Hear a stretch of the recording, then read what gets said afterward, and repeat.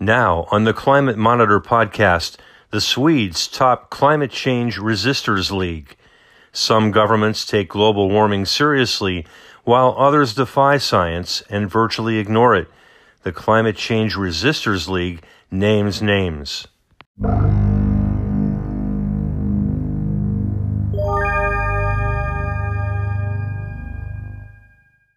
This report is by Kieran Cook on January 8, 2019, from the Climate News Network in London.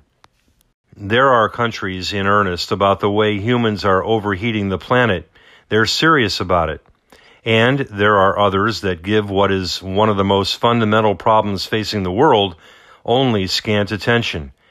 Annually, over the past 14 years, a group of 350 energy and climate experts from around the globe has drawn up a table reflecting the performance of more than 70 countries in tackling climate change. Together, this group of nations is responsible for more than 90% of total climate-changing greenhouse gas emissions, or GHGs. In the just-published index looking at developments in 2018, Sweden, Morocco, and Lithuania are the top performers in combating global warming. At the other end of the scale are Iran, the U.S., and the worst performer by a significant margin, Saudi Arabia.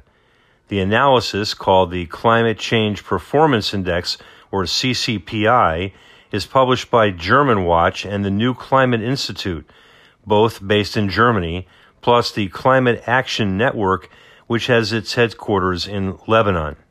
The CCPI compares the various countries' performances across three categories: greenhouse gas emissions, renewable energy, and energy use. The index also evaluates the progress made by nations in implementing the landmark 2015 Paris Agreement on climate change. Morocco comes in for particular praise in the index.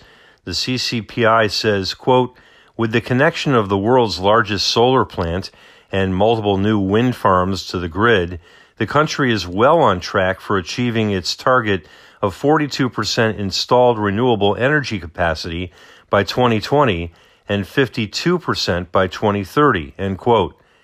India has risen up in the Performance League and is praised for its moves into renewable energy, though concerns are expressed about the country's plans to build new coal-fired power plants. Coal is the most polluting fossil fuel. The United Kingdom and the European Union as a whole score reasonably high in the index, but the CCPI compilers issued several caveats and leave the top three places in the league table blank. The CCPI authors say, quote, "This is because no country has yet done enough in terms of consistent performance across all the indicators required to limit global warming to well below 2 degrees Celsius, as agreed in the Paris Agreement," end quote.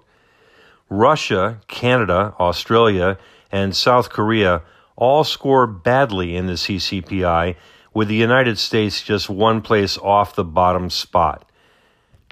According to the CCPI authors, quote, "The refusal of President Trump to acknowledge climate change being human-caused and his dismantling of regulations designed to reduce carbon emissions result in the United States being rated very low for its national and international climate policy performance," end quote.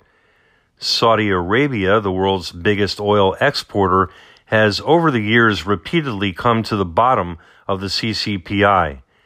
Quote, "The country continues to be a very low performer in all index categories and on every indicator on emissions, energy use, and renewable energy," end quote. The Saudis are also strongly criticized for their obstructionist tactics at climate negotiations. At a recent international meeting on climate change held in Katowice in Poland, Saudi Arabia, together with the United States, Russia, and Kuwait, was accused of holding up proceedings and of refusing to acknowledge the vital importance of taking action on global warming. The Middle East and North Africa and the Gulf region in particular are considered by scientists to be among the areas which are likely to feel the most serious impacts of climate change in the near future. Already, the region is being hit by ever-rising temperatures.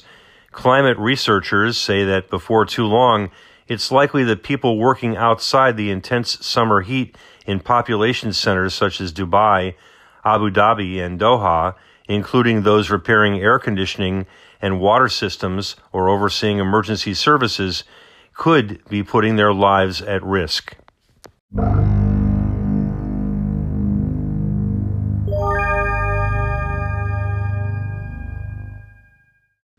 Thanks for joining this installment of the Climate Monitor podcast. I'm Mitch Chester. Climate Monitor, Earth's climate channel, stream broadcasts as a public service, video and films about climate change and sea level rise issues, research, news, and solutions on Roku TV, Amazon Fire TV with Alexa, and at climatemonitor.tv. The Climate News Network is a free and objective service publishing a daily news story on climate and energy issues. For insightful climate reporting, please visit climatenewsnetwork.net. And please check this space for additional Climate Monitor podcasts and support our efforts by going to anchor.fm/climate-monitor, where you can make a small donation.